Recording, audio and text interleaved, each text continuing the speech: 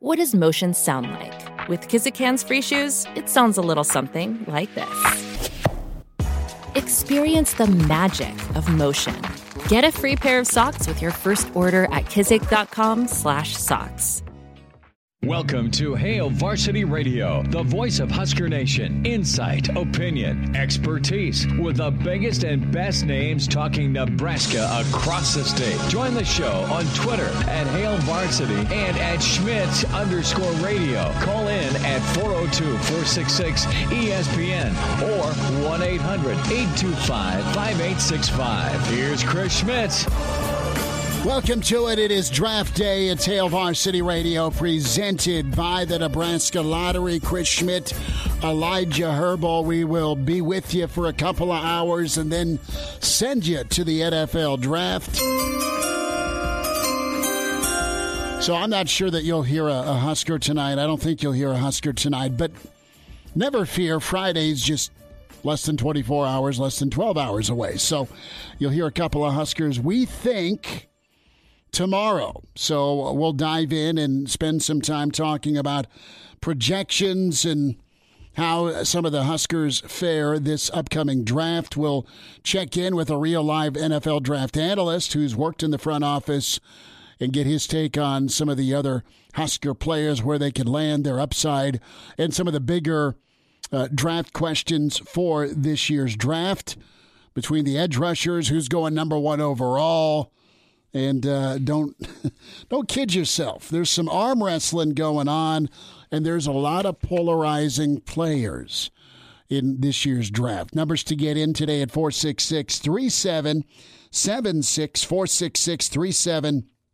466-3776, 800-825-5865. Chris Schmidt, Elijah Herbal. Find us on Twitter at Schmidt_radio, at Herbal Essence for Elijah. And can always email Chris at HailVarsity.com. Got a really good email to get into as well. The lineup is as such. In 15 minutes, Brandon Vogel will join us from HailVarsity.com and magazine. We'll kick off hour two with Russ Landy, NFL Draft Insider, Gary Barnett with us. And then how about some of the props for Vegas for the NFL Draft? Danny Burke, also some thoughts on the NBA playoffs tonight. That's the rundown for you on a Thursday. Elijah, you sent me a beautiful video, and it was a rescue boat for the Bellagio pool, just in case any draft pick decides to jump in where the fountains are at. You know, I remember Nashville pre-COVID being a party. I remember Vegas supposedly hosting the draft, of course, and now it got rescheduled to this year. I think it was Cleveland last year, or Kansas City. Excuse me, Kansas City last year. Yeah, and it's going to be Kansas City again next year, because last year it was unable to be in Kansas City, correct? I think so. You had Cleveland, you had COVID, you had Nashville, you have Kansas City, and Vegas is getting the makeup now. But we can talk about how many Huskers go. And what you do have is this. Nebraska will be well represented via the draft this year for the first time since, I don't know, you go back to that 2016 draft, the 2015 season. Think about the guys that got picked or ended up on squads. Riley, of course, DeMornay Pearson-L, Malik Collins. God, help me out. I saw him at Searles' place. Used to play for the Buffs and transferred into Lincoln. Alex Lewis. Oh, yeah. Alex Lewis, 5th-round pick. Janovich. I mean, so this will be a good year for Nebraska. I want to ask this, and can dial us up or send your email in as well.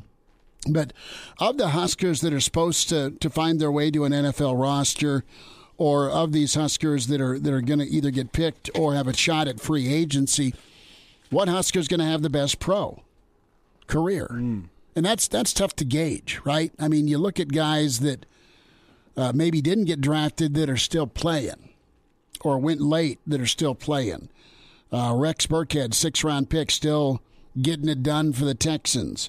So you have Cam Jurgens, and it's going to be awesome if you drive through Beatrice on Friday, right? Assuming he doesn't get picked tonight.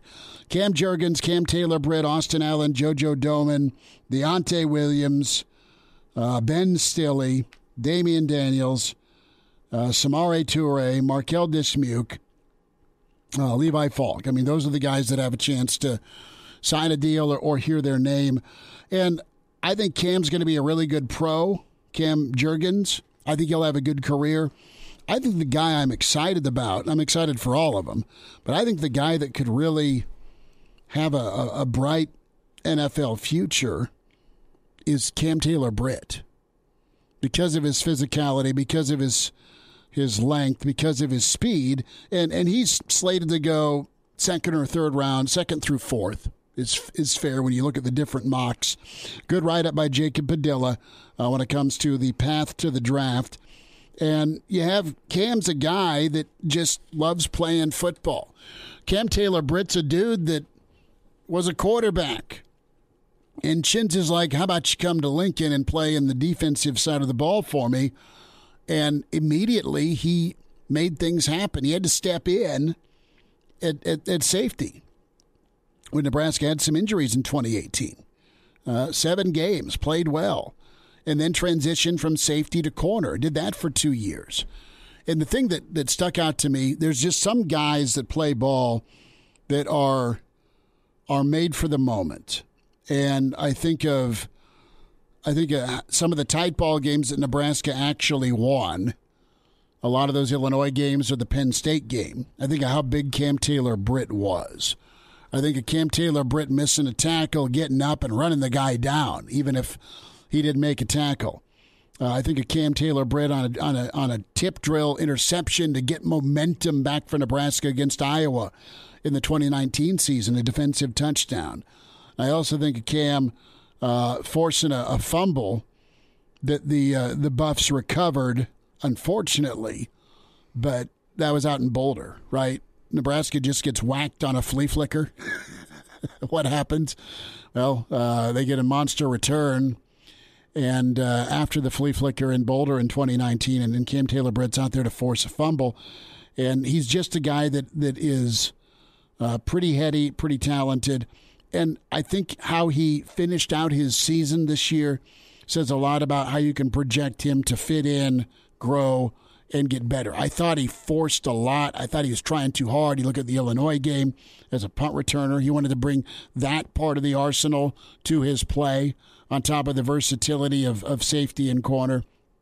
The punt return thing did never work out. It's not that he's not talented enough to do it. It just, between some fair catches and some fumbles, Nebraska had to go a different direction. So I'm going to circle Cam Taylor-Britt as the guy that I think can have the best pro career for Nebraska kids that hear their name this weekend. And I think that's a solid answer because O-line isn't sexy, but I got to go with Cam Jurgens. That's fair, dude. That's totally a good call. The athleticism and the power he brings in the offensive line. I know he's not a 6'4" mauler, but he's going to fit somewhere in an NFL scheme. I think he's going to be one of those guys where, yeah, it's not a glamorous position. You're not going to be seeing him on highlight reels for the next 10 years, but he'll be on an NFL roster for the next 10 years, and he'll probably be a starter for a good chunk of those years as well. So I got to go with Cam Jurgens simply because he's a different kind of athlete at his position as compared to everybody else who's draft eligible. I don't think you can say the same for Cam Taylor-Britt. I think there's a lot of great athletes in the cornerback room. Cam Jurgens is... You gotta be. Cam Jurgens is either the most athletic or the second most athletic center. And you could even argue offensive lineman as a whole whenever you look at just how well he gets out and moves out in space. So I got to go with Cam Jurgens just because I think he is special in his own position. Our friends at Barstool put out catchphrases for the 2022 NFL mock draft. Jacksonville's picking first, and they are drafting a Tim Tebow motivational coach. Yeah, that'll be good. That's where they're going to go. Detroit will forego an edge rusher and draft an actual Lion. The Jets will draft a new team doctor. I like the Texans pick. Someone who will be traded to the Patriots in a year. That's funny. And Atlanta, they're throwing shade on Atlanta. They're going to take another tight end because Pittman went last year to him. Seattle, I like this. A third girl for DK.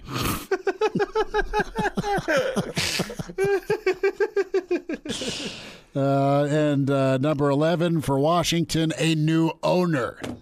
So what Husker clicks when they're picked or signed, who has the best future. Overall, I don't get Travion Walker's ascent.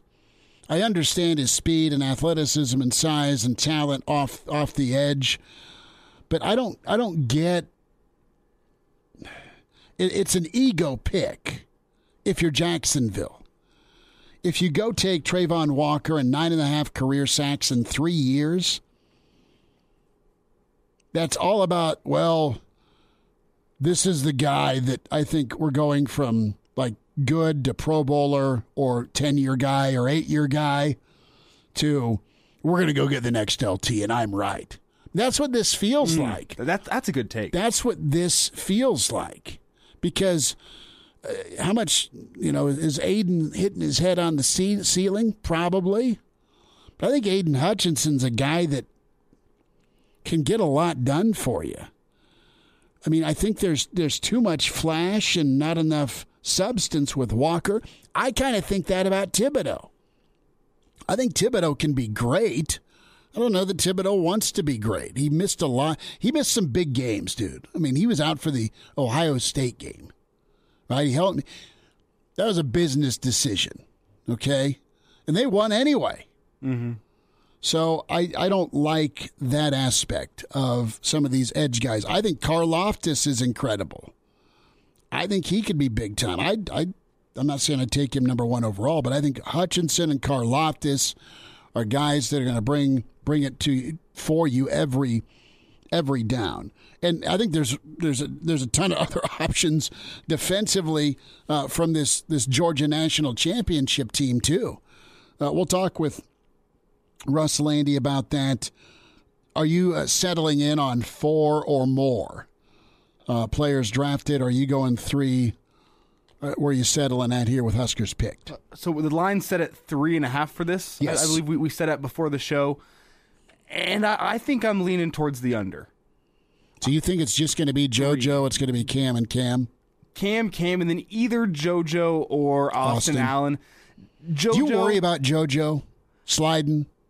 It's the age thing for me. The fact that he's 25. It's the ACL things for me. It's the ACL thing for you. See, I look at 25, and you can throw the 2 knee injuries in there as well, and you go, I can see. I hope he goes like second round. I can see teams putting him on their do not draft list of just being a guy. Sign him for. Yeah, if he falls out of the draft, you sign him, and if somebody else gets him, okay, we're fine with losing because we don't want to take the risk. And that's what I wonder with JoJo's. I think he's a great talent, and I think if somebody does get him in the 6th or 7th round, they could have an absolute diamond.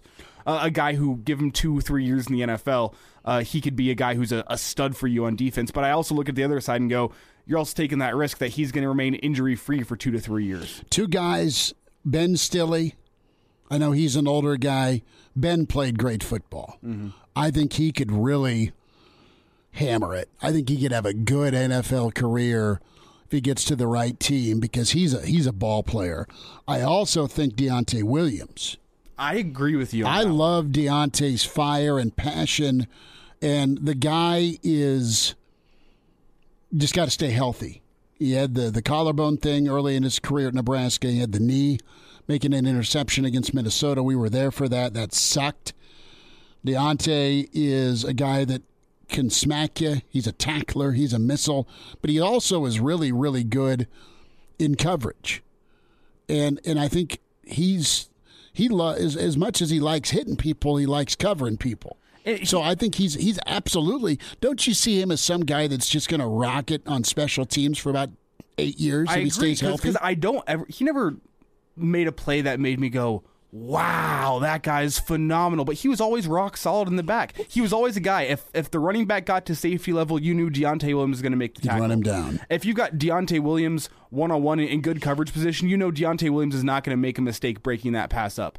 He's gonna break it up. He'd intercept it. He would do what he would never make the play that made you go, wow, I don't know how he made that play. But he was always in the right place, the right time, and he was always just rock solid and dependable. I'd put him as the number one guy last season, where you knew what you were going to get from him every single game, which was going to be 6-7 tackles, couple pass breakups, and just solid all game long. He's a dependable guy, and I like your take. Special teams guy, solid, dependable. Well, and Nebraska's not been known for a lot of forcing of turnovers, but when they've had the games where they've been on it, and that's been a very real element of their defense, it's been Deontay to make the picks, to get him going against Minnesota, to make the pick against Michigan, right? To get you're down 13 rip at halftime, you get the pick at midfield, you score after that. Deontay's was a momentum changer for the Nebraska defense. And I think Toure, I know there's a billion receivers in this draft, but I think Samare is a guy that is intriguing as well. So I think Nebraska is going to have a good weekend. If you're a big Red fan, I hope that they do. And if it's my money, I'm going Aiden Hutchinson.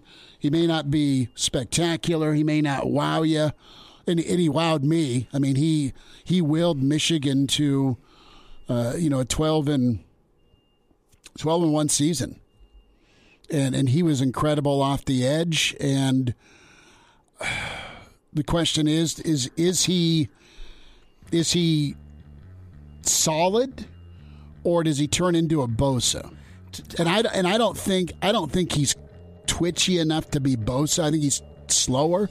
So I don't know that you're going to get a Bosa brother from him, but I think you're going to get a guy that is good, can get you 6 to 9 sacks, Elijah, and play every down. And I hope he falls to the Lions, because he just seems like a perfect match for Dan Campbell and his personality. Well, it's home for him in the state of Michigan. Brandon Vogel's next.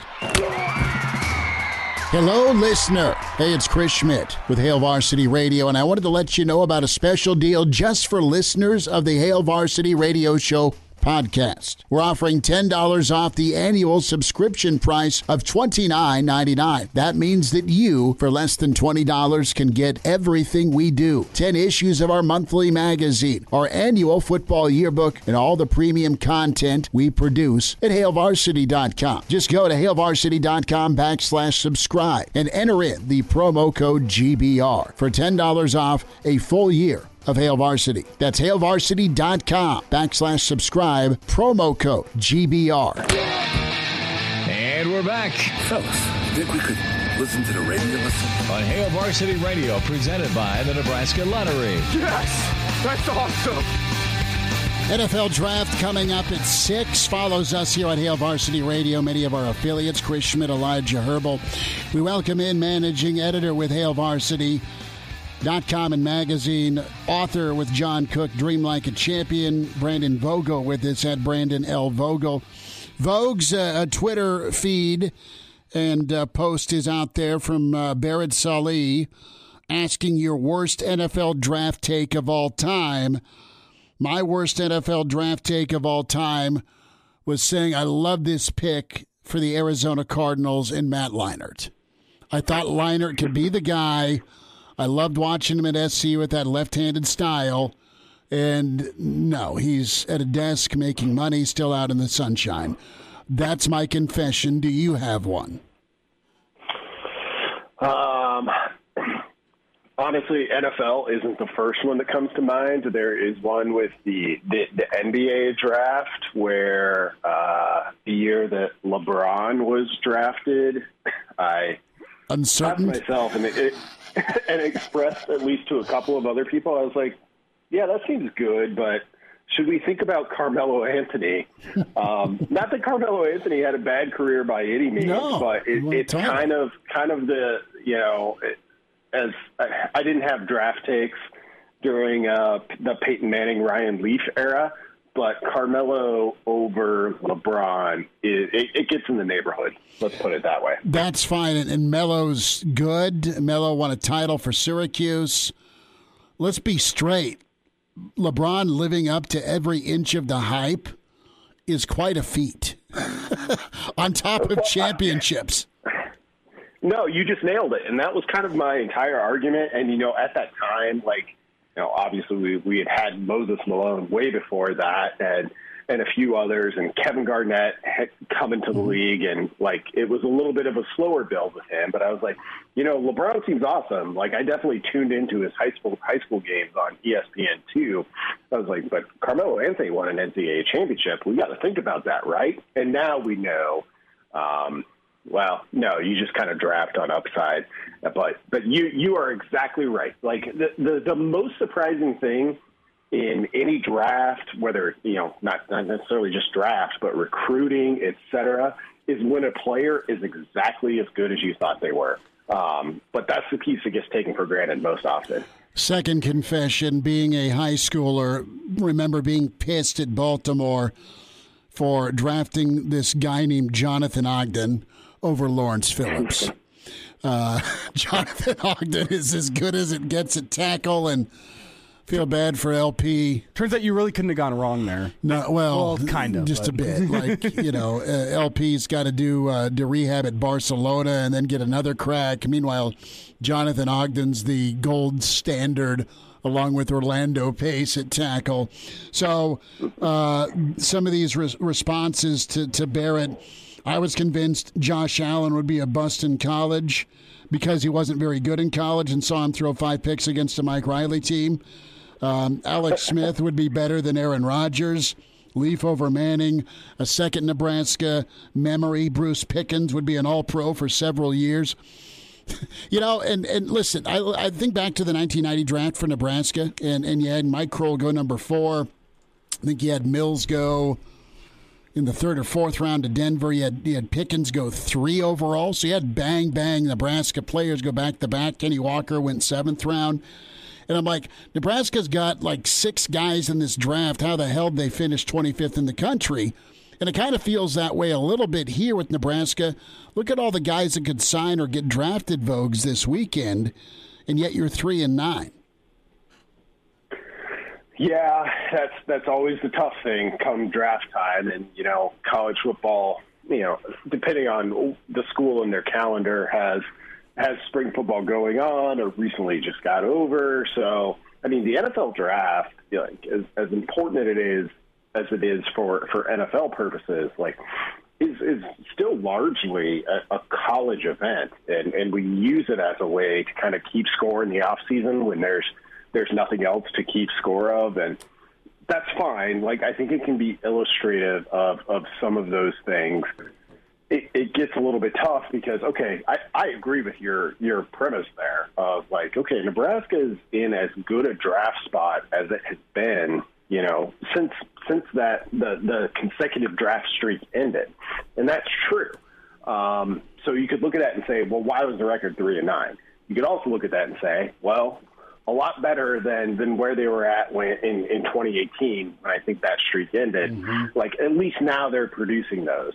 So that's the thing that always, for me, in the weird way that I think always confuses me about the draft is you can use it to kind of prove a lot of things, and I'm not saying that's what you're trying to do. It just begs the question, right, of okay, you've got Cam Jurgens, who seems to be moving up pretty quickly, and you've got a handful of other guys who seem like sure bets to at least go, and Samori Toure is a guy who I think is probably the biggest wild card here. He, in terms of surprises for Nebraska guys this weekend, he might have that biggest potential. What does all of that say about the fact that you went 3-9? And it takes me back to the point where I look at Nebraska, and it's a lot easier to do now that season's over, as a team that was really, really close to being good. And it looked really, really close on the scoreboard, but close only counts in horseshoes and hand grenades. I love that saying, Brandon. My grandpa used to love that one. But I want to kind of reset a question that's been a bit of a topic for us this week. We were discussing, I think it was last Friday, if there's any barometer for Huskers being selected in the NFL draft being a reason for success within the Husker football program. And I just want to get your take. Is it necessary for Nebraska to be pumping out first-round picks for them to be a successful college football team? Really good question. I don't think it's necessary in a strict sense. It would be great if you had it. So, I mean, really, if you boil it down, and, we'll see all this stuff in the days to come about here's the number of players that Alabama has put in the draft. I think what really defines Alabama is, one, they bring in a ton of talent. And they can bring in a ton of talent because, they're winning there's various reasons. But part of that pitch is they put a lot of guys in the NFL. That definitely helps. But if you were to really go through each of those players' careers and break it down, are they better at the college level than they are at the NFL level? And I don't strictly know the answer to that, but I think Alabama wins at a higher level than it does even produce NFL draft picks, which it produces a ton of them. And then that kind of underscores it for me, because you have Nick Saban, somebody who's been in the NFL. But this is still, winning at the college level is its own unique thing. And it's the only thing that matters to these coaches, these players, these assistants, all of the people involved. If that results in additional draft picks, and it often does, great. But they're not quite one-to-one, which is the thing I always keep in mind this weekend of the NFL draft. If we're counting at home, in the Saban era at Bama, 39 first-round picks, 25 career losses. Oh, what a stat. So you have Saban that's running up the score on losses for 39 and 25. 39 first-round picks, 25 losses career. And he's probably going to get a couple more first-rounders tonight. Oh, easy. He'll have 2 or 3, I would think. Jamison Williams is a guy maybe, and yeah, that's Bama for you. He had 8 a couple of years ago. So, and to your point, Vogues, they don't always translate or pan out. They just don't. I mean, Hightower's the one that set the bar for everybody. At some guy at 6'4" and 270 at linebacker, killing it for Belichick. But Tua has not exactly been great. You've got as many receivers as they've put out. Some of them are hit or miss. Julio's still great, even though he's old now. But give me a thought. You like Samari, but the number at 3.5 over under. Where are you going as far as Huskers actually picked? I'd probably go over based on Toure alone. So it feels like Juergens, Taylor Britt, and JoJo are pretty solid. I mean, they're not. I wouldn't put them in the lock category, not as a group of 3. Mm-hmm. But I feel good about that. And if you can get somebody like Toure, some of these mocks have Austin Allen going, on Saturday. So you've got 2 potential outs there in terms of the overall number of Nebraska Cornhuskers selected. So I would take the over on that. And, I think if it hits, they'll be right at 4. But, that's – you look at all of those guys, and I think each of them, from very different circumstances, have a good story to tell about Nebraska's football, which for those of us that cover college football primarily, is a large part of what we're talking about here. You've got a high-profile in-state guy.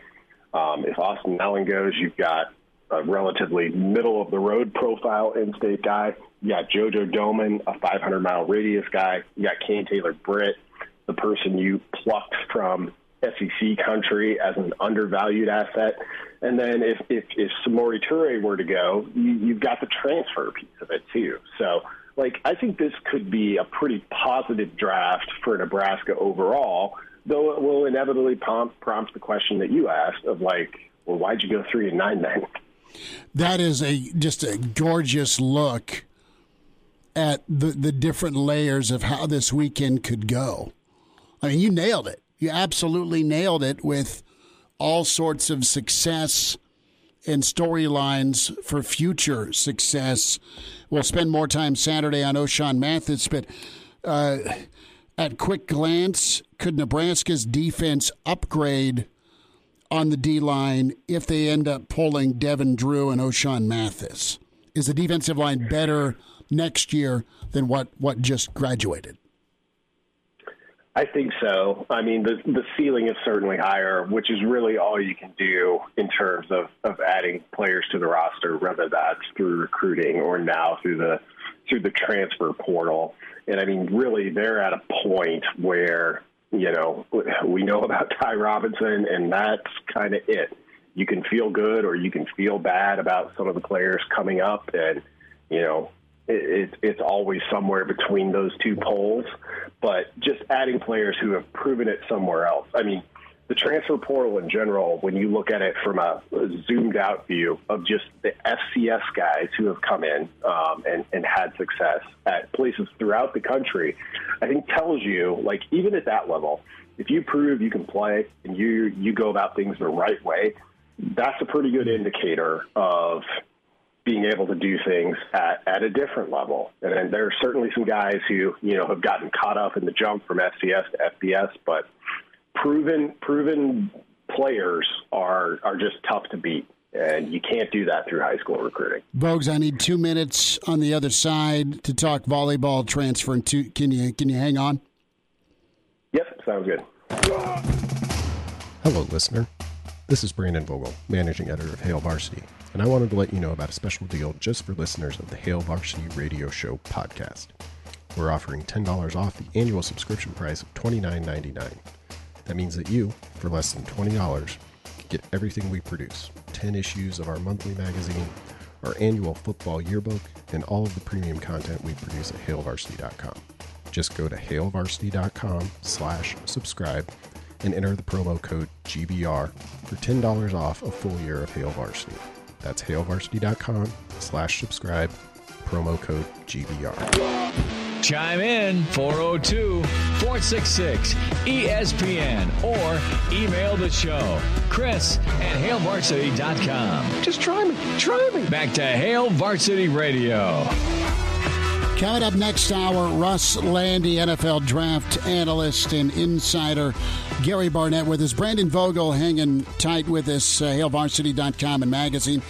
Vogues, I needed to get your reaction to Akani transferring. Just an incredible defensive specialist. Nebraska has Lexi Rodriguez, of course, and then you've got the Caffey decision, Hames and Knuckles. I mean, you've got a loaded lineup coming back for a title run for Coach Cook. But how big of a loss is Akani leaving, and what's your read on it? Yeah, it stings a little bit. You know, my read on it would be she is an extraordinarily good player. Nebraska happens to have, as we saw play out last season, Lexi Rodriguez, who in terms of libero might be as good as there is in the country. And, you know, somebody who just kind of comes in as a true freshman and just immediately locks the spot down.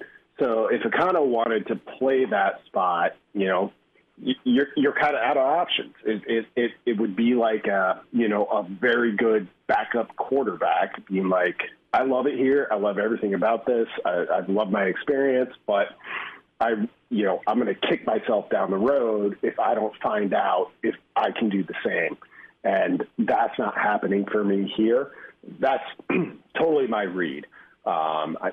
So I could see that being the case in terms of what it means for Nebraska. I think some of that's still to be sorted out. So Nicklin Hames, in my opinion, gives Nebraska a little bit of wiggle room here.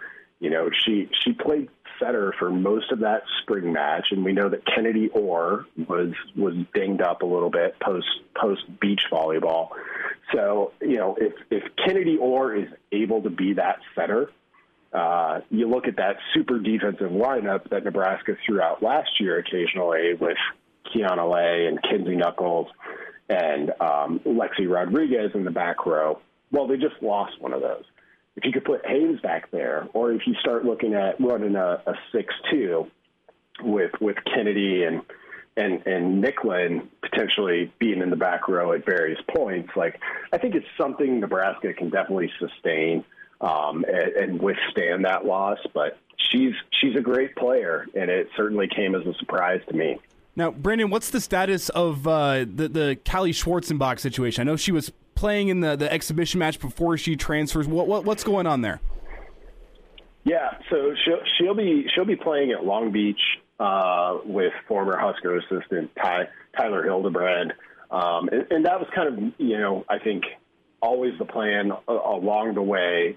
She was going to be at Nebraska for this semester, and I honestly viewed it as kind of a neat thing about how volleyball works, because it would have been easy for John Cook to say, like, well, if you're going over there, we wish you the best of luck. Good luck to you.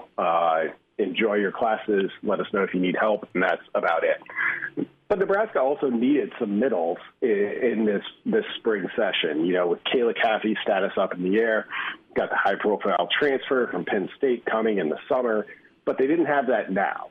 So she basically just got to practice with Nebraska. I'm sure Tyler Hildebrand will run some similar things, and just being able to play and participate, serve Nebraska for the reasons mentioned, and serve Long Beach State when she gets there. So it was the sort of thing I don't think you see at this level of football or basketball, for example.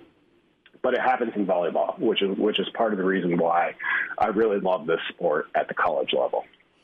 Brandon Vogel with us. Vogues, thanks for spending an extra couple of minutes to talk some volleyball. Junior is wearing what jersey tonight for the draft? He doesn't have any NFL jerseys tonight. I guess I could kind of try and color coordinate, but he'll be in bed before this starts. Big day will be Saturday for him. We'll have to make some choices for that.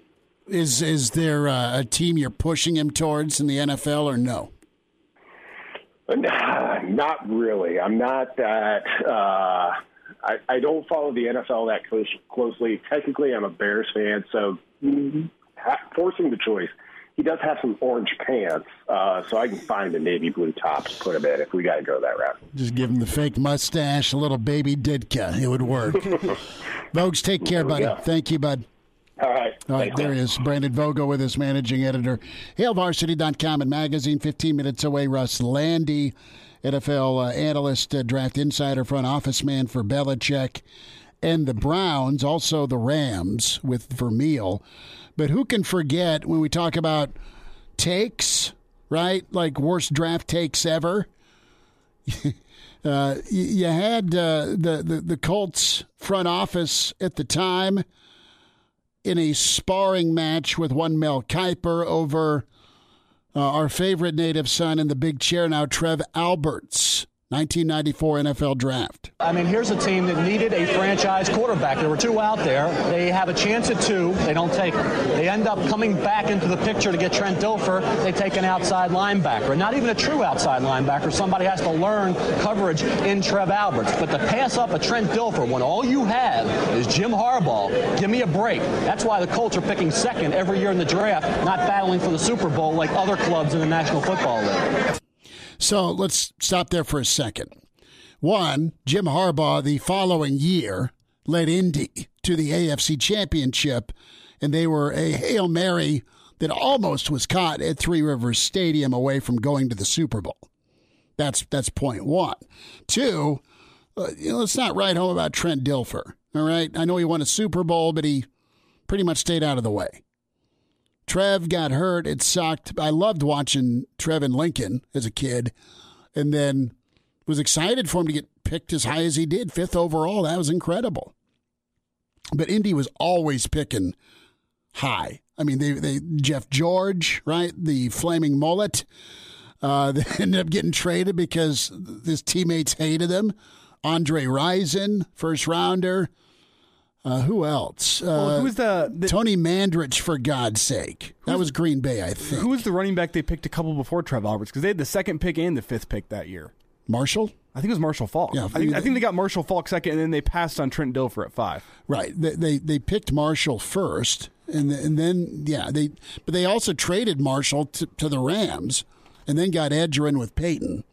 More on the hilarity that ensued, the response from the Colt brass. Who in the hell is Mel Kiper, in a way? I mean, here's a guy that criticizes everybody, whoever they take. He's got the answers to who you should take and who you shouldn't take. In my knowledge of him, he's never ever put on a jockstrap. He's never been a coach. He's never been a scout. He's never been an administrator. And all of a sudden, he's an expert. He's in our papers 2 days ago telling us who we have to take. We don't have to take anybody that Mel Kiper says we have to take. Mel Kiper has no more credentials to do what he's doing than my neighbor, and my neighbor's a postman, and he doesn't even have season tickets to the NFL. Bill Tobin isn't done. Come on back for a final. And now, back to Hail Varsity Radio. 1 hour away from the NFL draft coverage. Hail Varsity presented by the Nebraska Lottery. Chris Schmidt, Elijah Herbal. We'll check in with Russ Landy, NFL draft insider, analyst, front office man for a number of years. Get his take on the Big Red projections and what he thinks of some of the Husker guys that may hear their name called. We'll also get into the nuts and bolts of just what is the safe pick versus the splash pick, and where the team up the top, Jacksonville, should go. They haven't got it right since Tony Baselli. It's 95. So we're talking the 94 draft, and Trev Albert's the center of it way back when, and the Mel Kiper fight with Tobin. Well, yeah, and it's fun here because Tobin, we heard his initial reaction. This is the draft. This is the full E! True Hollywood story. So like there was like the on TV interview with the draft people, and he comes back and has some research done by the time they're finally introducing their draft picks. And man, this is where it gets fun. What do you want to cover first, our players or that jerk in Baltimore? Well, let me tell you a little bit. I mean, the people in this room. Mel Kiper lives in Baltimore. And I found all this out about the last 3 days. He lives in Baltimore. He tried to hang around the practices up there, I think when Teddy was a coach earlier. And this didn't come from Teddy. This came from another guy. But he always wanted to work in the NFL. He has no credentials to work in the NFL. He always just hung around. Nobody ever hired him. He's never been hired by anyone. When the Colts moved here, he was very, very upset. So every chance that Mel Kiper gets to shoot at the Colts in Indianapolis, he's going to do it. He reaches out to everyone. I got a sister in Burlington Junction, Missouri, that when we took William Perry back in 84 or 85, I talked to her 2 days later, and she said, "Why'd you take the fat kid?" And I said, "You just have to believe me. He was the best available." And he was the best available. He's good. But, I mean, Mel Kiper gets to your sister. He gets to your mother. He gets to everybody. My God, you just play that on a loop. Mel Kiper gets to your mother, gets to your sister. Why'd you take the fat kid?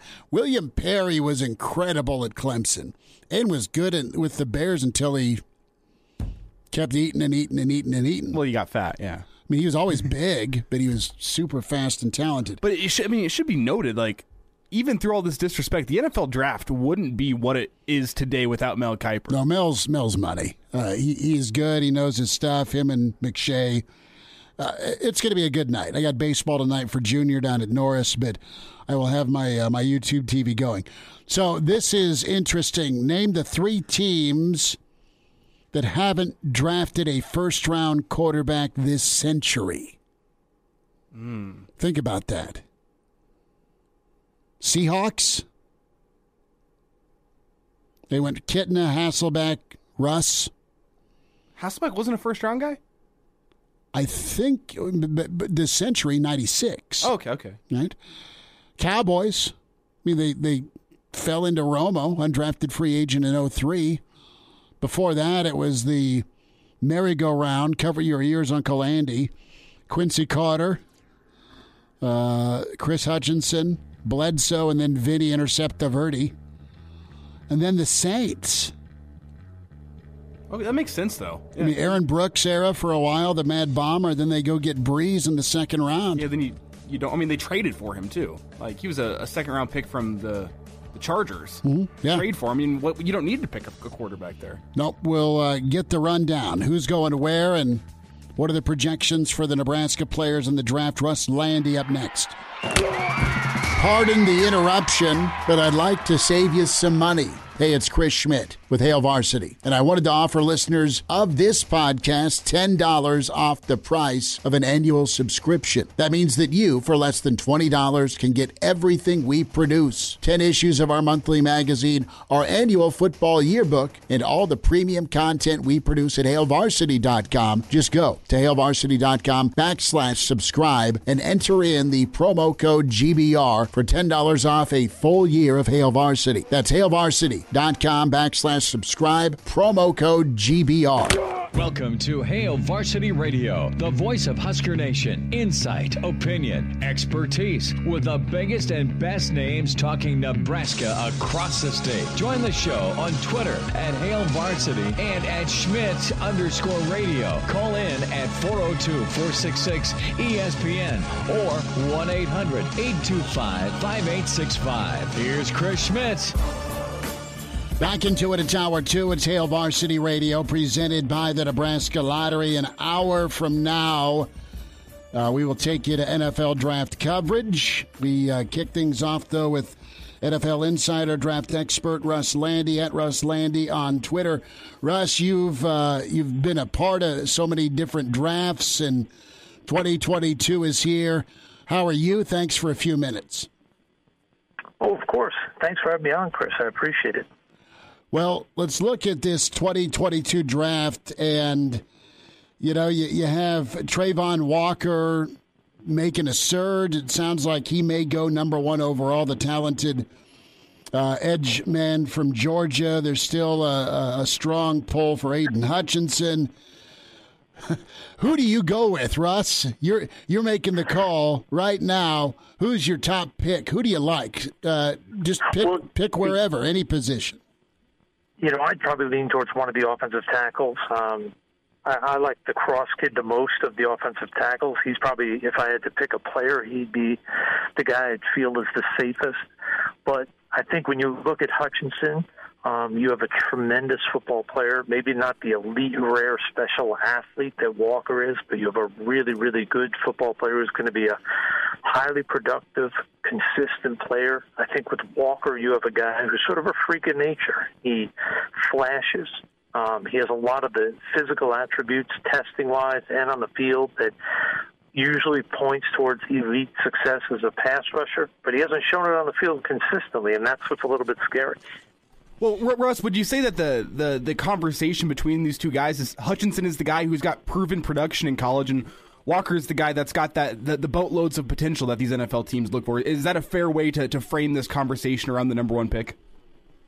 Oh, there's no question. I mean, I think when you look at Hutchinson, he's the safer, easier pick, and that he's going to be a very solid player. Whether he ever becomes a star, we don't know. Whereas Walker could be a guy that flames out, like a Vernon Golston, or he could be a guy that turns into a Joey Bosa, Myles Garrett type. Because the thing he has that Hutchinson has not shown is just that rare athleticism. Hutchinson is a really good athlete, but this kid, Walker, has special, rare athletic traits, and I think that's sometimes what makes teams roll the dice and gamble on a guy that may not be as productive. And if you just look back a few years ago, the Texans took the gamble on Jadeveon Clowney. The Raiders took the gamble on Khalil Mack, and obviously Mack turned out to be the better player, even though he didn't have the testing numbers that Jadeveon Clowney did. Russ Landy's with us, NFL Draft Preview, Hail Varsity Radio, at Russ Landy on Twitter. Russ, I want to kind of pick your brain from your experience as a scout and also in the front office. You are able to assess the team's needs. They send you out to go take a look at guys in game and, of course, with workouts. And when it comes to your voice, your input, you'd give the GM, you'd give the coaching staff, you give the owner your input. Did you have examples of where your pick, so to speak, won out and that's who they went with? Or did you have to kind of go to the wall, so to speak, for who you wanted? Or how did you handle those situations? Well, I think what you learn is you can't go to bat and fight for every single guy you like. You have to, each year you pick out 4 or 5 guys that you really believe as a player and as a person are what fit perfectly in your organization. So those are the players you fight for. I can remember when I was at the Browns, there was a player named Rock Cartwright coming out of Kansas State, and I fought and I got him on our draft board. Unfortunately, we didn't get the chance to select him. But what I fought for, his leadership, his character, his ability to contribute on special teams, is what allowed him to be a 10-year NFL vet.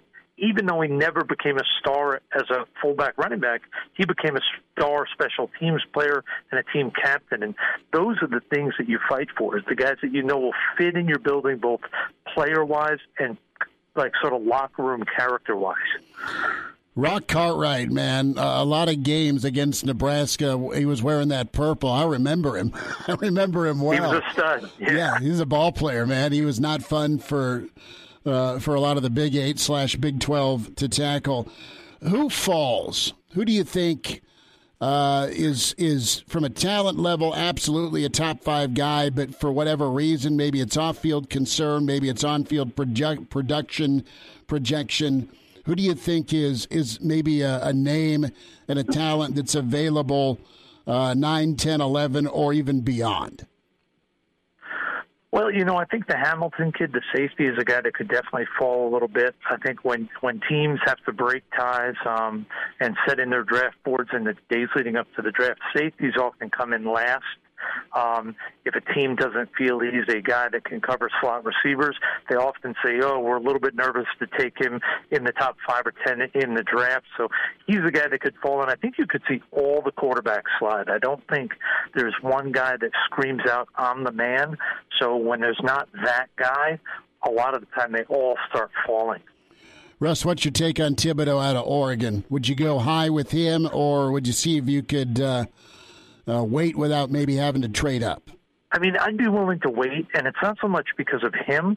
I think he's a very talented player, but I think when you have like the kid from Purdue in this year's draft, there's a number of guys that like him in terms of a chance to be a really good football player, that you don't really have to go crazy trying to trade up to get him when there are other players of similar talent that are going to be available 5 to 10 picks after him. Russ, going to dive into some of the Nebraska players, and I know last time we had John about a month ago, we talked about Cam Jurgens quite a bit, and there's a long list of teams that want to look at him as a center or a guard, and some of the different projections out there have him going second and third round, and he's really picked up some momentum. The other name Nebraska fans could hear on Friday, Cam Taylor-Britt. Cam has played safety. Cam has played corner, and he has been a guy that from a physicality standpoint, with his length and his height and his speed, it's a really good combination. Cincinnati may be a landing spot for him, but just a quick overall kind of a broad take on Cam Taylor-Britt, a guy who's played well in Lincoln, but the wins haven't come. Well, firstly, I'll mention you mentioned that the O-lineman. That's the guy teams are intrigued by because of that ability to play guard or center. They believe in the NFL, so I think you're right. I think in that 3rd to 4th round, probably going to get a chance. The other kid you mentioned, I think teams are intrigued. They're trying to figure out, is he going to be able to carry over the production he had in college at the NFL level? And those teams that feel he will, I think in that 4th to 5th round, they're going to roll the dice. I think he's going to go a little bit earlier than people think. JoJo Domann's an interesting case. He's was a second-team All-American. JoJo's ball skills really high level, and he was able to set the edge, could come off the edge, really a nice hybrid guy. JoJo's also going to turn 25 this summer and has had 2 ACLs, and he's battled back from it. Could that be a reason maybe JoJo slides? Oh, there's no question. I mean, especially in today's world, because analytics have become such a big part of everything, teams know the history by position of guys that have been healthy coming out, guys that have had 1 ACL, 2 ACLs, an Achilles, a neck, whatever it may be. They have all the data. And the data is very strong that when you've got 1 ACL, there's a major risk. When you've had 2, the risk is almost 50% you're going to have a 3rd. So teams are very, very nervous about players, especially on defense, because of the reactionary nature of playing defense that puts more stress on your joints. So, yeah, that's definitely going to cause him to fall. It could even be something that knocks him to be an undrafted free agent, because 2 ACLs, 25 years old, that's a hard thing to overcome when it comes to draft day. You lose every tiebreaker. But on the other hand, that also gives potential for a team that really likes him to snatch him up in a late round, kind of low risk, high reward type. With when you see JoJo's production on the field, it kind of lends itself to a team being able to get themselves a diamond in the rough, if you will, in the late rounds, right? 100%. There are a number of teams. Baltimore was one of them for many years, and they still are. There are about 4 or 5 teams that really place an emphasis on in the 6th and 7th round. They say, hey, we're going to take the kids who have been super productive, who are really good athletes, who either have character or injury problems that have kept them from being drafted at the level that their production usually would warrant. So that's why there are going to definitely be teams that probably have a mark on him, along with 3 or 4 other guys with injury like him, or character that's just some other guys, as guys they'd be willing to roll the dice on late that other teams probably won't consider, but it's a great value pick for them. Russ Landy, couple minutes left here. Hail Varsity Radio, NFL Draft Preview, NFL insider and former front office and scout man with the NFL.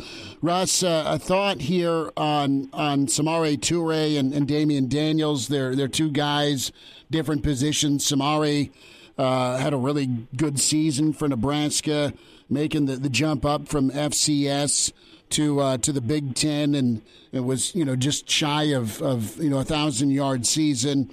What type of market is there for late round wideouts or undrafted preferred free agents at the wide receiver position? And then Damian Daniels, great kid out of Dallas, we talked to yesterday.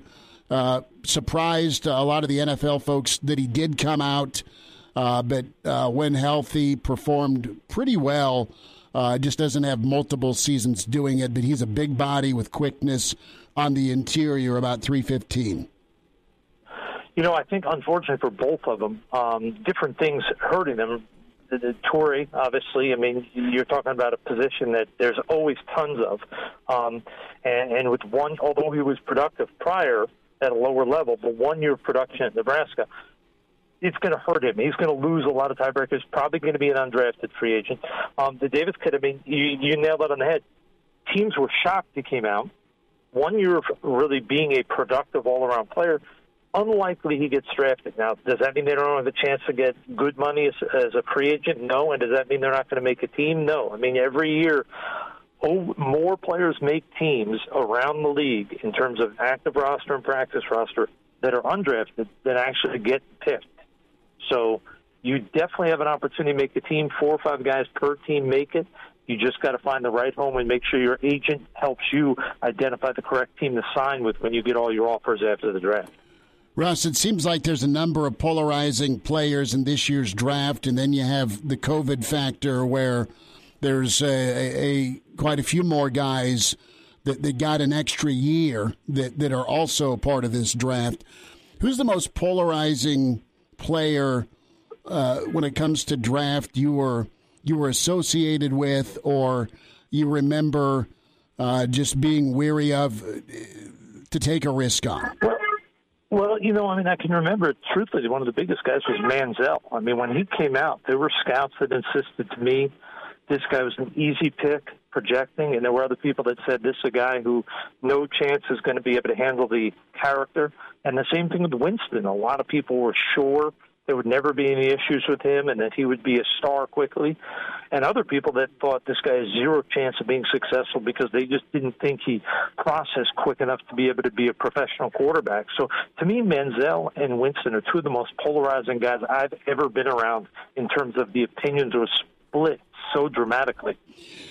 Okay, any movement, Russ? Does Deebo Samuel find his way out of San Fran? There's a deep selection of wideouts. Garrett Wilson, Treylon Burks out of Arkansas, Pickens of Georgia, Drake London. Love Drake's frame out of SC. Deebo's been proven. They've kind of used him in the old Tecmo Bowl role, running the football with him and catching it. But, man, he's a beast. Does he move? I know he was extended, but Kyler Murray, does Arizona, now that they got the extension on him, do they look to move him? And then what happens with Baker Mayfield? Three big question marks I have.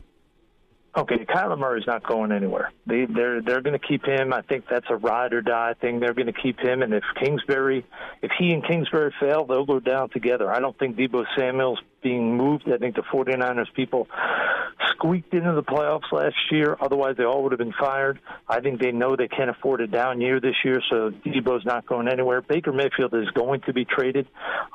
It's not going to be for what people expect. It's probably going to be for a third-round pick, maybe third and future picks. It won't just be a third, but like a third now and a third next year. But that'll get done, I think, this year after the first round. On day 2, someone will trade for Mayfield. Are you surprised that Baker's had some struggles? I know he played hurt. We're also 2 years removed from a AFC Championship appearance. He's got an incredible offensive line when it comes to the run game, right, with Chubb. He's had weapons at receiver. They've loaded up defensively. I mean, they've been really good off the edge with Garrett and company. So they underachieved this year. I think the big thing with him is I think there's no doubt physically he can do a lot of things they want. I don't think they're happy with how he has handled being the guy when they had an up-and-down season this past year. And I think that led them to think that it may be time to move on. And I think that's why this has happened. I don't think it is due to the fact that they don't think he can be good enough. I think it's the whole package of can he be physically good enough and can he handle being the leader when things go sideways. And I think they question that at this point. Russ, last thought here. I don't know if you're a Vegas guy or not, but Vegas, one of the most intriguing bets tonight is will a running back go in the first round? I want to get your take on that. I would bet no, but at the same time, I've been wrong on almost every bet ever when it comes to running backs and how many are going to be selected. So because I'm saying no, there'll probably be 3. Okay, so there's the odds from Russ Landy, NFL insider, of course, draft analyst, and Russ with the CFL as well. And Russ, hey, best to you. Thanks for squeezing this in on a busy day. I appreciate your time. You got it, Chris. Thanks a ton for having me on today. Pardon the interruption, but I'd like to save you some money. I'm Brandon Vogel, managing editor of Hail Varsity, and I wanted to offer listeners of this podcast $10 off the price of an annual subscription. That means that you, for less than $20, can get everything we produce, 10 issues of our monthly magazine, our annual football yearbook, and all of the premium content we produce at hailvarsity.com. Just go to hailvarsity.com/subscribe and enter the promo code GBR for $10 off a full year of Hail Varsity. That's hailvarsity.com/subscribe, promo code GBR. And now, back to Hail Varsity Radio. Good stuff from Russ Landy, longtime front office man and scout, draft analyst. Some thoughts on the upcoming draft. We're 35 minutes away as we'll take you to ESPN's coverage of the NFL draft. We welcome in College Football Hall of Famer Gary Barnett with us. Coach, how's your Thursday going? Did you get 18 in? I did get 18 in. Played the TPC Stadium course today, and brought it to its knees. No, it brought me to my knees is what happened. But it's not that hard a course, but it's just got some. A couple tough holes, but it's fun to go play it. And, I don't do it about once every 5 or 6 years, so. But it's fun, and everything's down. They don't have any of the bleachers up. So it's amazing how 16 looks so completely different when it's not surrounded by all those people. It's amazing. It looks so different now than it does on television. Were there any beer showers on 16 today for you? No, there weren't. There weren't a lot of people out there today, just me and my partners. Well, next time, Coach, the beer showers. I'm interested. Are you a big NFL draft guy? I ask that because you put a lot of guys into the league with your time at Colorado as an assistant and also as a head coach. I mean, Colorado, with your time there, had a good history of producing NFL talent. So does this time of year mean something to you? Not as much, Chris, as you might think. When I had someone that was up for it, I always watched it. And, of course, most of those guys kept me up with what they thought was going to happen. And also if you've got a guy that's high enough, then the coaches in the league call you and talk to you about this and that, and some of the scouts. So you've got a decent idea of what's going on. But once I'm away from it, I don't follow it a whole lot. Mm-hmm. You know, you get asked a lot. You know, when just with my golf buddies, they want to know what I think of the draft. So I try to stay up so I can give them somewhat of a sensible answer. And you know, so I do watch it a little bit. I especially watch to see where the quarterbacks are going to go and how many defensive guys are going to go. And I do, when it's all over, I go through and analyze the numbers as to how many defensive guys, how many offensive guys, how many offensive linemen. It's funny to watch it change over the last 10 or 12 years. A year like last year, you had 6 or 7 quarterbacks in the first round. This year, I'm not sure you're going to have one in the first round. And then it's interesting to see how the game's changed. You see more DBs, more edge rushers now than you ever have. You see more defensive players being drafted. I think it's usually about 22 to 10 on defensive guys every year as to the number of draft choices versus offensive guys.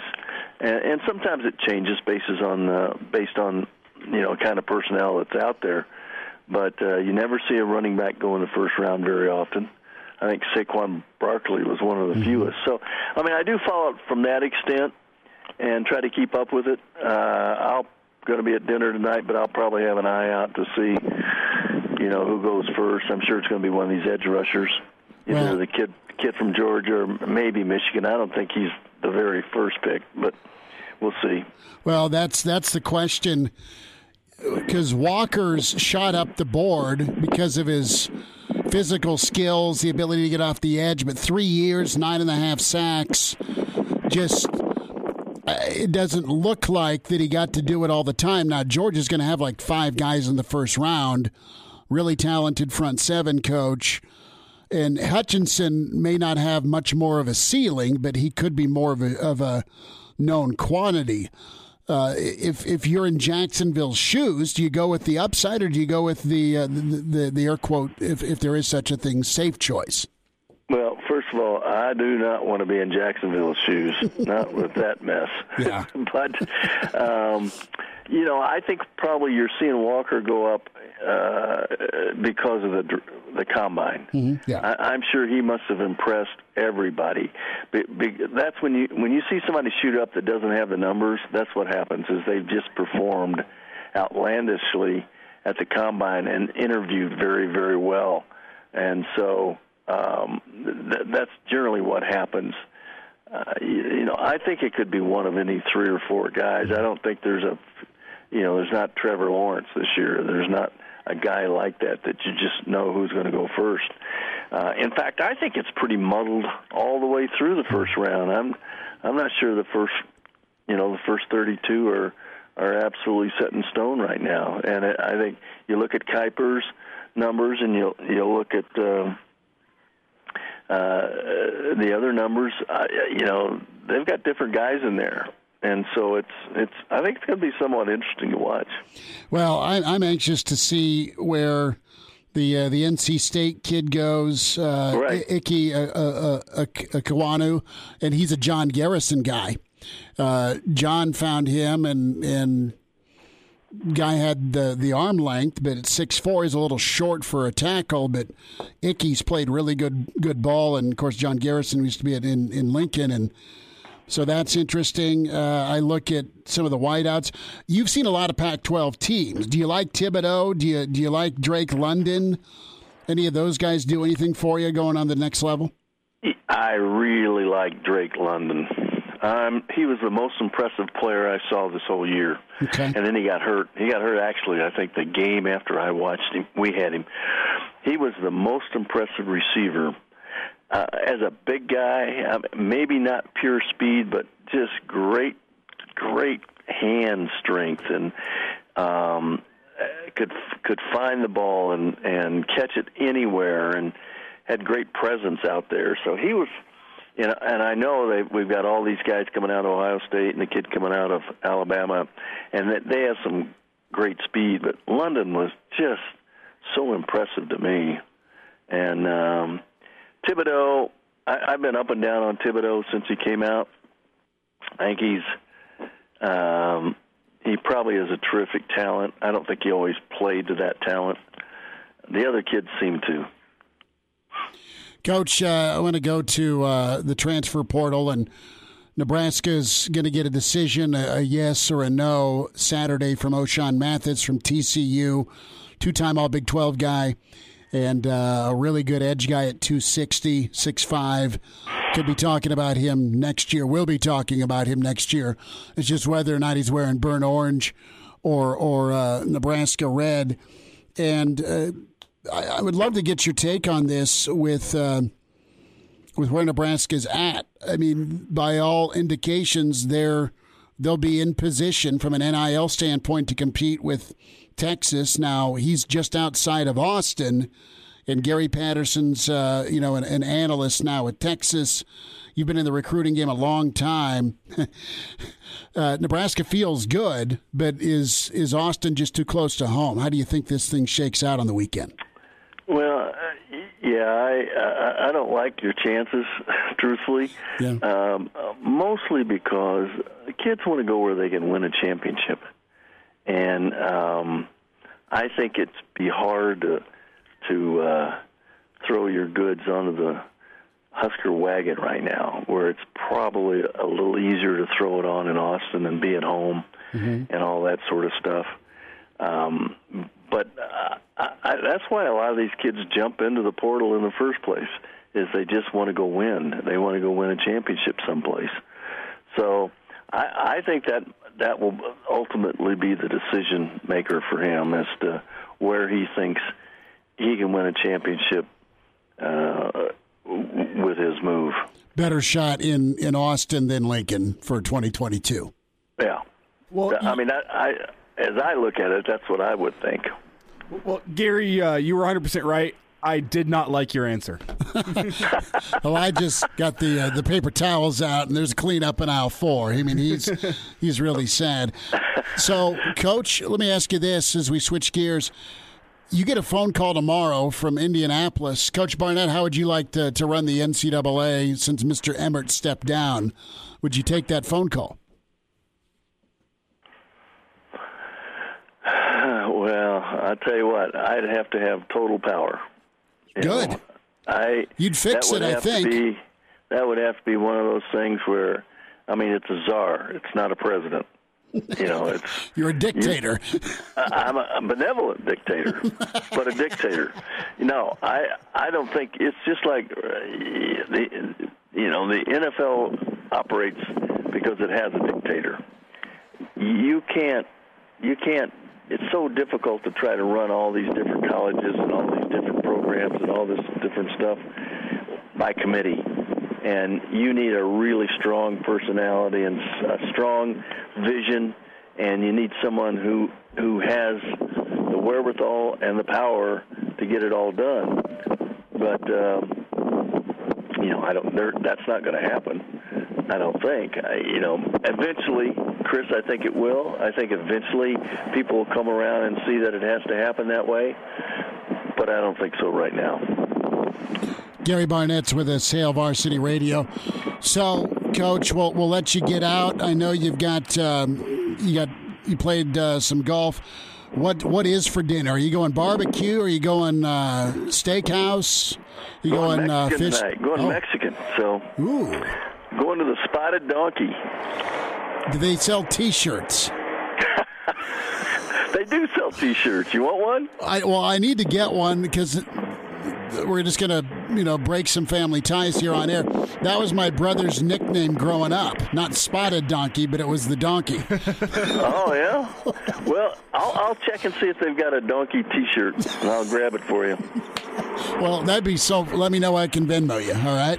All right, bud. All right, take care, Coach. Thanks. Talk to you, Chris. Bye-bye. The Spotted Donkey. I love that. I gotta check that out. That sounds good. Yeah, is there anything to like a bar has to have like a good name for it to be a good like bar or sports bar? Spotted Donkey.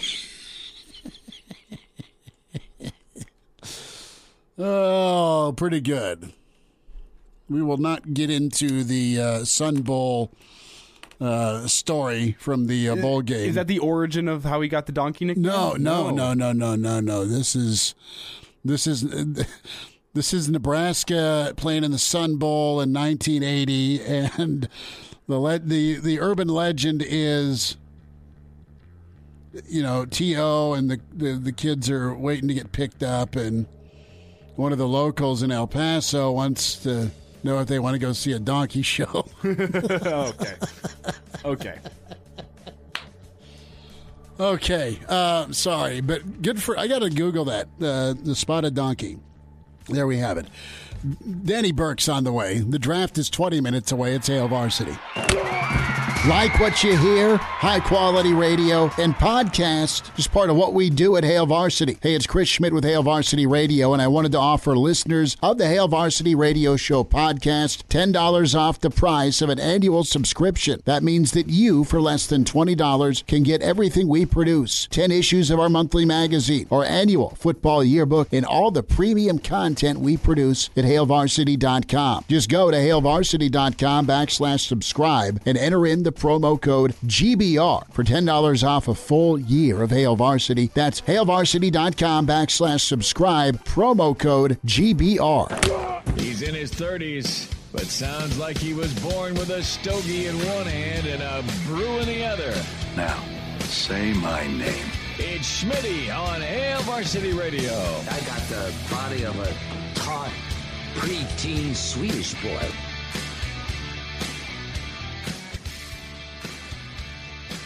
Back into it. It's Hail Varsity Radio, presented by the Nebraska Lottery. Burke's Best Bets. Danny Burke with his VSiN Sports Network, the Danny Burke Podcast. And I tell you what, you guys are all over it in Vegas, Danny, for the NFL Draft. How are you?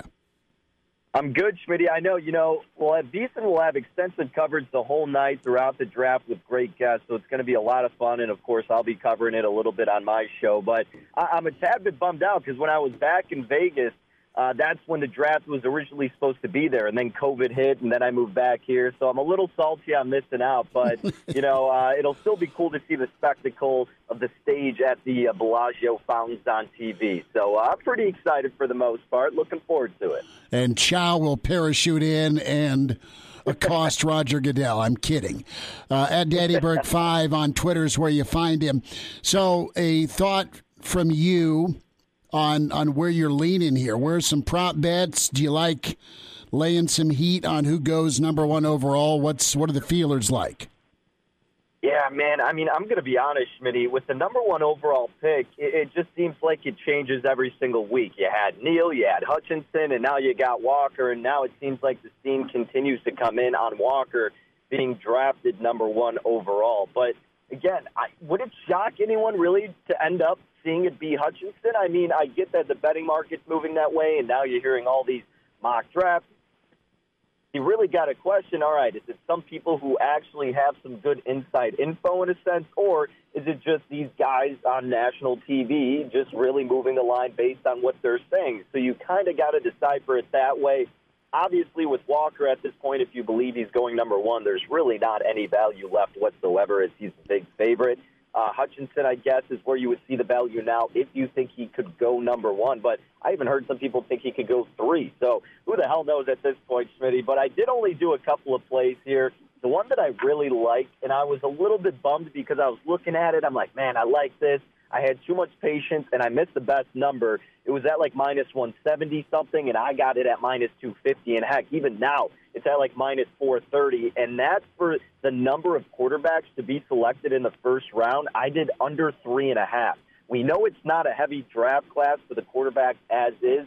And I feel like you understand now as a team because of that and just because of what you've seen in the past, you don't really want to invest in some of these middle-tier, potentially, quarterbacks right away. You want to fill up where it's strong defensively in the first rounds, where they have a deep receiving core, offensive line, etc.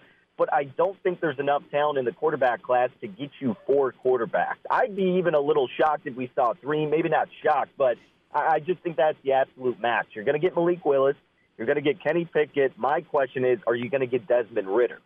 And even if you are against Schmitty, there's no chance in hell I think you see 4. So that's why I was comfortable even laying as high as minus 250, because I think at the absolute max you only see 3. And I know some books are offering 2.5 for some plus money to the over. So even if you want to take a little bit more of a gamble and go under on that, again, I don't think that's a terrible bet either, considering I think 2 is kind of the more appropriate number of what you could see. But again, that's really one that I've got some decent confidence in. The other one I did also is the Bears, what they're going to draft for their first position. And again, they're in the second round, so we might not see this till Friday, but who knows, they could trade up. Well, what we need to know and establish is who the Bears, or what side of the ball, rather, the Bears need to invest in it. Obviously, it's Foles. You get a head coach that's defensive-oriented, but your GM, Ryan Poles, is offensive-oriented. He's coming from the Kansas City Chiefs. He knows how to rebuild an offensive line and get speedy receivers. You invested, being the Bears, in Justin Fields last year. So in my mind, because of how deep the class is receiver-wise, the Bears will probably go on the offensive side of the ball. And instead of just betting it to be an offensive player, which you got to lay a little bit of a price to do so, I did the exact position because it's either going to be a receiver or an offensive lineman. And the receiver was like plus 225. The offensive lineman, I got at plus 430. So if they do go offense, it's going to be one of those positions, and I'll make some plus money either way if it's going to be one of those two guys. So that's my assumption for what the Bears are going to do in the second round, or even if they trade up. Because if they trade up, it's got to be for the fact that they're going for a receiver because of how deep that class is. Danny, I asked Russ Landy about this just a little bit ago, and I want to get your take on it. I know a popular bet out there is, will a running back go in the first round? And I believe right now the money's on the side of no, there will not be. It really seems like the Bills might be the only team that would be interested in taking a running back in the first round. So I want to get your take. Is that a bet worth making? Will there be a running back taken in the first round? Man, this one is always dicey, and I feel like everybody automatically wants to say yes, because if you're more of just a casual NFL viewer, you see these top running backs and you saw what they did in college, you're like, wait, yeah, how would they not get a running back? What do you mean? It's such an important position. And you're right, but the issue is they're so dispensable, and also they're so injury-prone. I mean, you have an exception of a running back every now and then, but I think a good example you can use, heck, speaking of the Bears, I mean, look at Khalil Herbert, what he did when David Montgomery was out. And obviously you didn't get him in the first round. You got him very late. Furthermore, take a look at Tony Pollard over Ezekiel Elliott. That's another example. You don't need to invest in running backs right away. Another one, how about Saquon Barkley being a top pick, and he's been pretty much injured his whole career. Of course, you can't handicap or predict that. But, those are the reasons why people don't go crazy over running backs unless it's like, the second coming of like Walter Payton or something like that, where people were envisioning with Saquon Barkley. So I think the under being the favorite is the right side. But you're right, there's always a team like in the 30, 31, 32 pick that may snag someone like a Breece Hall. So I personally will stay away. If you had better odds worth playing on the under, I would probably gravitate toward that direction. But, yeah, I think nowadays people don't want to invest in tailbacks so early. So I would guess that there is not going to be a running back in the first round. Daddy Burke, Burke's Best Bets with us, Hail Varsity Radio. Daddy, over, under 3.5 Nebraska players selected. Oh, man, to make the fan base happy, I'll say over, but I guess if I'm being a little bit objective, I guess I'll give a little lean to the under, Schmitty. Where are you leaning toward with this bet? I think they get 4. I think they get both Cams. I think JoJo goes, and I think Austin Allen ends up getting picked. Yeah, Allen looked pretty good during the Combine or Pro Days, right? He was looking like a stud out there, if I recall correctly. Yeah, he's good. He could be the tallest tight end in the NFL, and maybe he has Nashville written all over him. Real quick, Daddy, about 90 seconds. Who do you like? What do you like in the NBA playoffs tonight? Tonight, man, these games are going to be coming down to the wire at this point. I really want to back the Pelicans here. Back at home, this series is so tough to handicap. I think I'm going to wait to in-game that one. That one's going to be a blast either way. I want Philly to win. I need them to win because I have a ticket on them to win the Eastern Conference Finals that hopefully I can hedge with my Bucks championship ticket. But it's hard, like, as a fan, I want Philly to win. But sitting back with no skin in the game, I honestly feel like Toronto pushes this thing to 7 just because this is a Doc Rivers special, right, to blow a big lead. Dallas and Utah, I want to say that Dallas closes it out tonight. Utah's a dumpster fire right now. And if Luka's now pretty much at 100% and you still get Jalen Brunson playing like a beast, I think the Mavericks can close this thing out. So give me the Mavericks in that game. Danny Burke, VSiN Sports Network, Burke's Best Bets at Danny Burke 5. Daddy, we'll chat next week. Thanks for the time. You bet, guys. Take care. So there is Danny Burke joining us here on Hail Varsity Radio, another edition of Burke's Best Bets. We'll wrap up the show after this, give some late news on the NFL draft, who could be moving up, and let you know where to find the podcast for them. That's all coming up after the break here on Hail Varsity Radio. Like what you hear? High-quality radio and podcasts are just part of what we do at Hail Varsity. I'm Brandon Vogel, managing editor, and I wanted to offer listeners of the Hail Varsity Radio Show podcast $10 off the price of an annual subscription. That means that you, for less than $20, can get everything we do, 10 issues of our monthly magazine, our annual football yearbook, and all of the premium content we produce at HailVarsity.com. Just go to HailVarsity.com/subscribe and enter the promo code GBR for $10 off a full year of Hail Varsity. That's HailVarsity.com/subscribe, promo code GBR. Miss us? Come here, brother. Give me a hug. Bring it in for the real thing. We're on call for you. Catch the podcast at HailVarsity.com, the ESPN Lincoln app, or download them on iTunes. Saddle up, partner. Back to Hail Varsity Radio. One last time here on a Thursday. It's Hail Varsity Radio presented by the Nebraska Lottery. Chris Schmidt getting out here a few minutes early as he's off to go watch his son play some baseball. I think he's heading off to Norris High School this afternoon. So good luck to Junior out on the diamond this afternoon as we are into the last segment of the show here. Only about 10 minutes away from NFL draft coverage, a little less than that, actually. You can hear it here locally on ESPN Lincoln, or I know most of our affiliates across the great state of Nebraska will also be carrying the NFL draft, and it can be a little much to watch on TV all night. It's pretty good deal being able to get out and about, run some errands, get some chores done, see some friends, whatever you want to do. You can tune in to NFL draft coverage in your car on the radio here locally on ESPN Lincoln. If you missed anything from the show today, catch it in podcast form. The full show will be posted up here shortly following the show on your favorite podcast streaming services. That's Apple Podcasts, Spotify, Google Play. You can also catch it on the Hail Varsity YouTube page, or if you'd rather just catch individual segments, those are available on ESPNLincoln.com in the on-demand section, as we had Brandon Vogel talking some Husker volleyball and NFL draft back in Hour 1. Leading off Hour 2, we had Russ Landy, longtime scout, NFL Draft Insider. He joined us to give us his full NFL Draft preview. And also we heard from Gary Barnett and Danny Burke. We just heard Danny Burke with his Burke's Best Bet. Some good stuff there. If you missed any of that, catch it on ESPNLincoln.com. Some late NFL draft news here as we approach the Jaguars on the clock. And let's get a local flair here, as the Kansas City Chiefs and Denver Broncos, probably the two teams that around here have the largest following. So it started off with the Broncos. Nothing here to report except the fact the Broncos already have their first-round pick and their second-round pick, if you will. No bragging here. Russell Wilson, the quarterback for the Denver Broncos this season. Praise the Lord. Broncos not going to be drafting in the first or second rounds tonight. In order to get Russell Wilson, I will take that any day of the week. Give me an actual good quarterback in Denver. I don't need a first-round pick. Who needs those picks anyway, right? As for the Chiefs, they have some draft capital, and the late news is that the Chiefs appear to be the most motivated here on draft day to make a move up in the first round with their 12 picks, including 8 in the first 4 rounds and 2 first-round picks. They have plenty of ammunition to make a move up in the draft, and most people, at least most Chiefs fans I talk to, thinks that would be for a wide receiver. But according to Ari Merov, he reports for Pro Football Focus, he says defense also an option for the Chiefs moving up. Who could that name be? We shall find out if the Chiefs actually do end up making a move in the first round. Also, news with the Jaguars pick is that the NFL this morning reminded the Jaguars to keep the number 1 pick close to the chest. They don't want any of that getting out. Obviously, the NFL draft becoming such a big TV event. You don't want to lose any drama around the first pick.